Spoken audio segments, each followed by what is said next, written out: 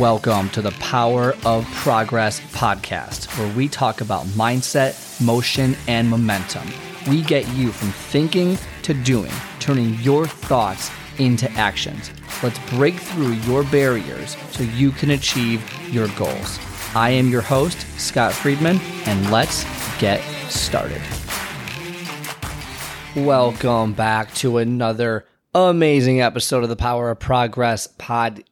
Before we get started, if you have gotten any value from any of the episodes in the history of the podcast, don't forget to give the show an amazing 5-star review. Not just any 5-star review, but the amazing 5-star review, and leave a comment in there so that others like yourself can see it, gain amazing value from it, and then we can grow the show as large as it possibly can be. Also, if you do hear echo today, I apologize. I'm in a new apartment, and I'm just not fully moved in yet, so the walls are kind of echoing off things. I don't know. I can't really hear it.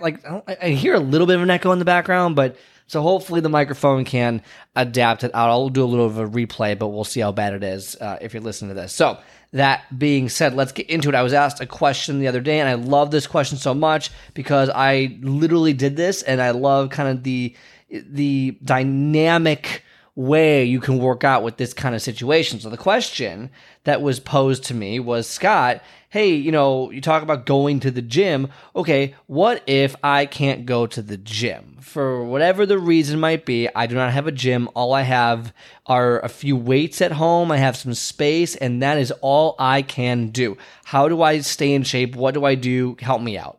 So I actually did this for, I think it was like 2 years, so during COVID, I was working out in my apartment. I had 2 different apartments at the time, and I actually had a lot more space back then, but I didn't use a lot of space. I had the space, didn't use it. And by the way, whatever the reason is, you don't have a gym, whether it's money, whether it's time, whether it's just, it's too far away from you, it's not convenient enough, whatever the reason, okay?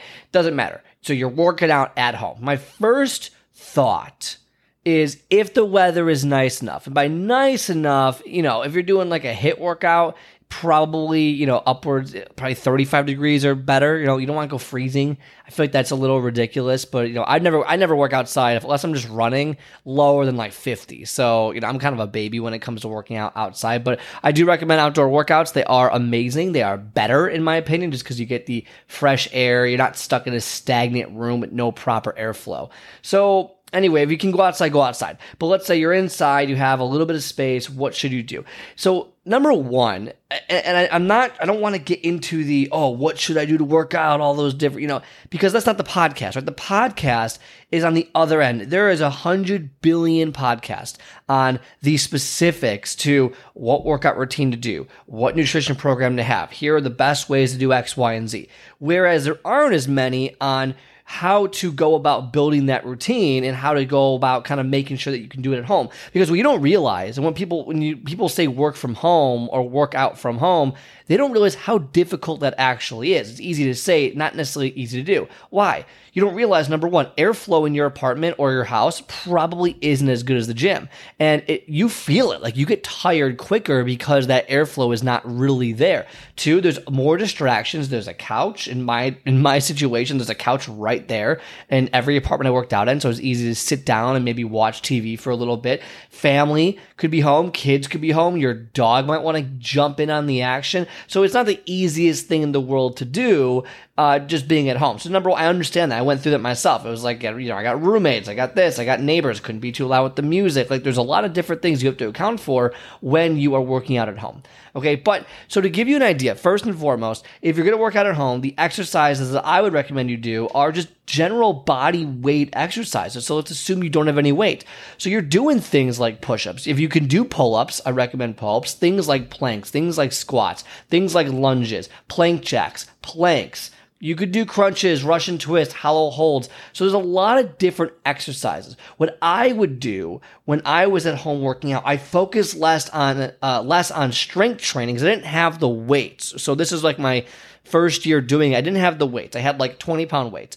So I would do things with it. I would do Russian twists with 20 pounds. I would do something called a renegade row. You can look up what a renegade row is. I would do dumbbell crossovers. I would do squat press. I would do lunges. I would add those weights. And when I would do more cardio-esque, I would do things like plank jacks, things like mountain climbers, push-ups, sprint in place, burpees. I'll get the heart rate going. So I'd split the workout into two different categories. One was the quote-unquote strength section where I would use a little bit of the weights, and one was more of the HIIT training where I would do a bunch of things. 30 seconds here, rest, 30 seconds here, rest, like a bunch of different intervals over and over and over again. So that's kind of how I broke it up. And there's no right or wrong way to do it. That's just how I wanted to lift a little bit of weight, and I wanted to get the cardio. The cardio, to me, the HIIT training was the most important aspect because I knew with only 20-pound dumbbells, I wasn't able to really build that much muscle. So I knew that it was mostly just ancillary to feel good. I would add the weights to the HIIT workout.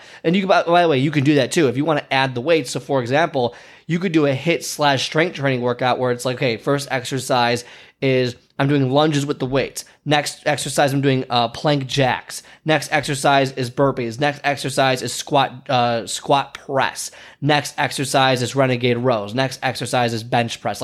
And you could do those in a circuit style versus thinking that it's just strength training. So you could totally do that. I actually probably recommend some combination of using the weights and without the weights in one workout. And I would just go. And there's no right or wrong way. You could do reps, you could do time, you could do sets, whatever it is. It doesn't really matter. Just do it. Do it. Get a sweat going. And that's what I recommend because that's exactly what I did. Now, when I had more weights to use, I got up to about 70-pound dumbbells. What did I have? I had 10, 20s, 50s and 70s. That's all I had. And I had a couple bands. And I would make a workout out of that. So I actually did have days where I would just do strength training because 70s was enough to at least feel like I was building some muscle, whether it was rows or bench press and things like that. So I was able to really kind of, do some more strength training than just the normal body weight exercise. But that's what I would recommend. I think that, you could do something like a strength/HIIT session or just a HIIT session or just a strength session, depending on what you have. And so don't worry about I can't do as much weight here at home that I can. Fine, whatever.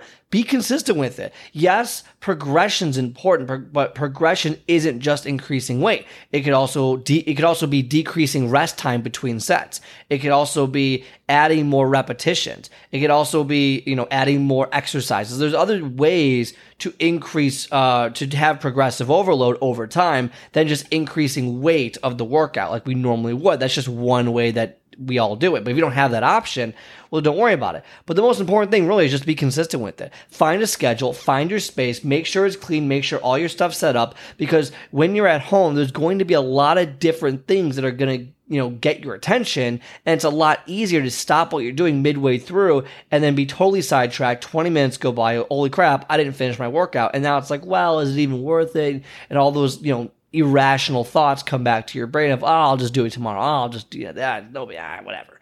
So that would be something that I had to fight through myself is, the roommates are home. They're watching me work out. It's kind of embarrassing, kind of weird. I come home and, they come home, there's music blasting and I'm going full on burpees in the middle of our lounge area because that's where I would work out. And they're like, what in the world are you doing? And I'm like, I'm working out. I can't go to the gym. So this is what we're doing.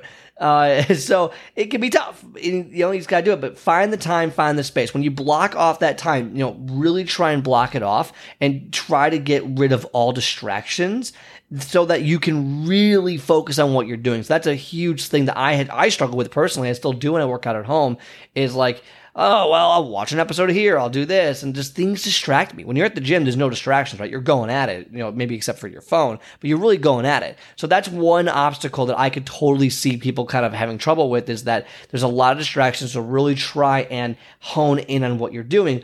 Other than that, don't overthink it. Just work out. Just get a sweat going. I don't care if you do push-ups the entire time of a workout, right? Not every day, but for a lot of the workout, it's fine. Just do it. Get the muscles going. That's what's the important part. And, long term, 5 years down the line, yeah, maybe it's not sustainable long term, but I bet you there's ways to do it, but do this, go for it. Don't be afraid to do this if you can't go to a gym for whatever reason, but you have to make it your own. You have to be confident in it. You have to just push through and you have to set time apart so that you can do this and that it's not interrupted like it would be at a gym. Like you wouldn't be at a gym. All right. So you don't want to just be at home and lollygag around. Okay. So I repeat this like 4 times now because I really want that to sink in, because that was the biggest struggle I had, was that I would just totally stop working out because something popped up and I'd run to work. Oh, and like, no. If you wouldn't do it at the gym, don't do it at home. That's a good rule to stick by. It's something to kind of follow through on. So that's the message for today. If you work out at home, you don't have a lot of weights, it's okay. Look up on YouTube body weight exercises at home. There are thousands you can do, and incorporate it and do a HIIT session. Do 6 workouts, 6 exercises, do a circuit of those 6 and do it 3 or 4 times. That'll take you like 30 or 40 minutes right there and you're good to go. And you can literally just switch the workouts every single time. There's no right or wrong way to do this. The only wrong way to do this, guaranteed, like the only wrong way to do this is to not do it. Okay? So make sure that you do it. Otherwise, have a great rest of your day, and I'll talk to you on the next one. All right. I hope you enjoyed today's episode. If you like today's show, do me a favor and hit the follow or subscribe button and leave a 5-star review so more people like yourself can start building momentum towards their goals. Also, if you are interested in my 10 minutes to take off method, where I teach you to master your first 10 minutes and soar to victory, then book a call on my calendar at myprogresscall.com. myprogresscall.com. Otherwise, have a great rest of your day, and I will talk to you next time.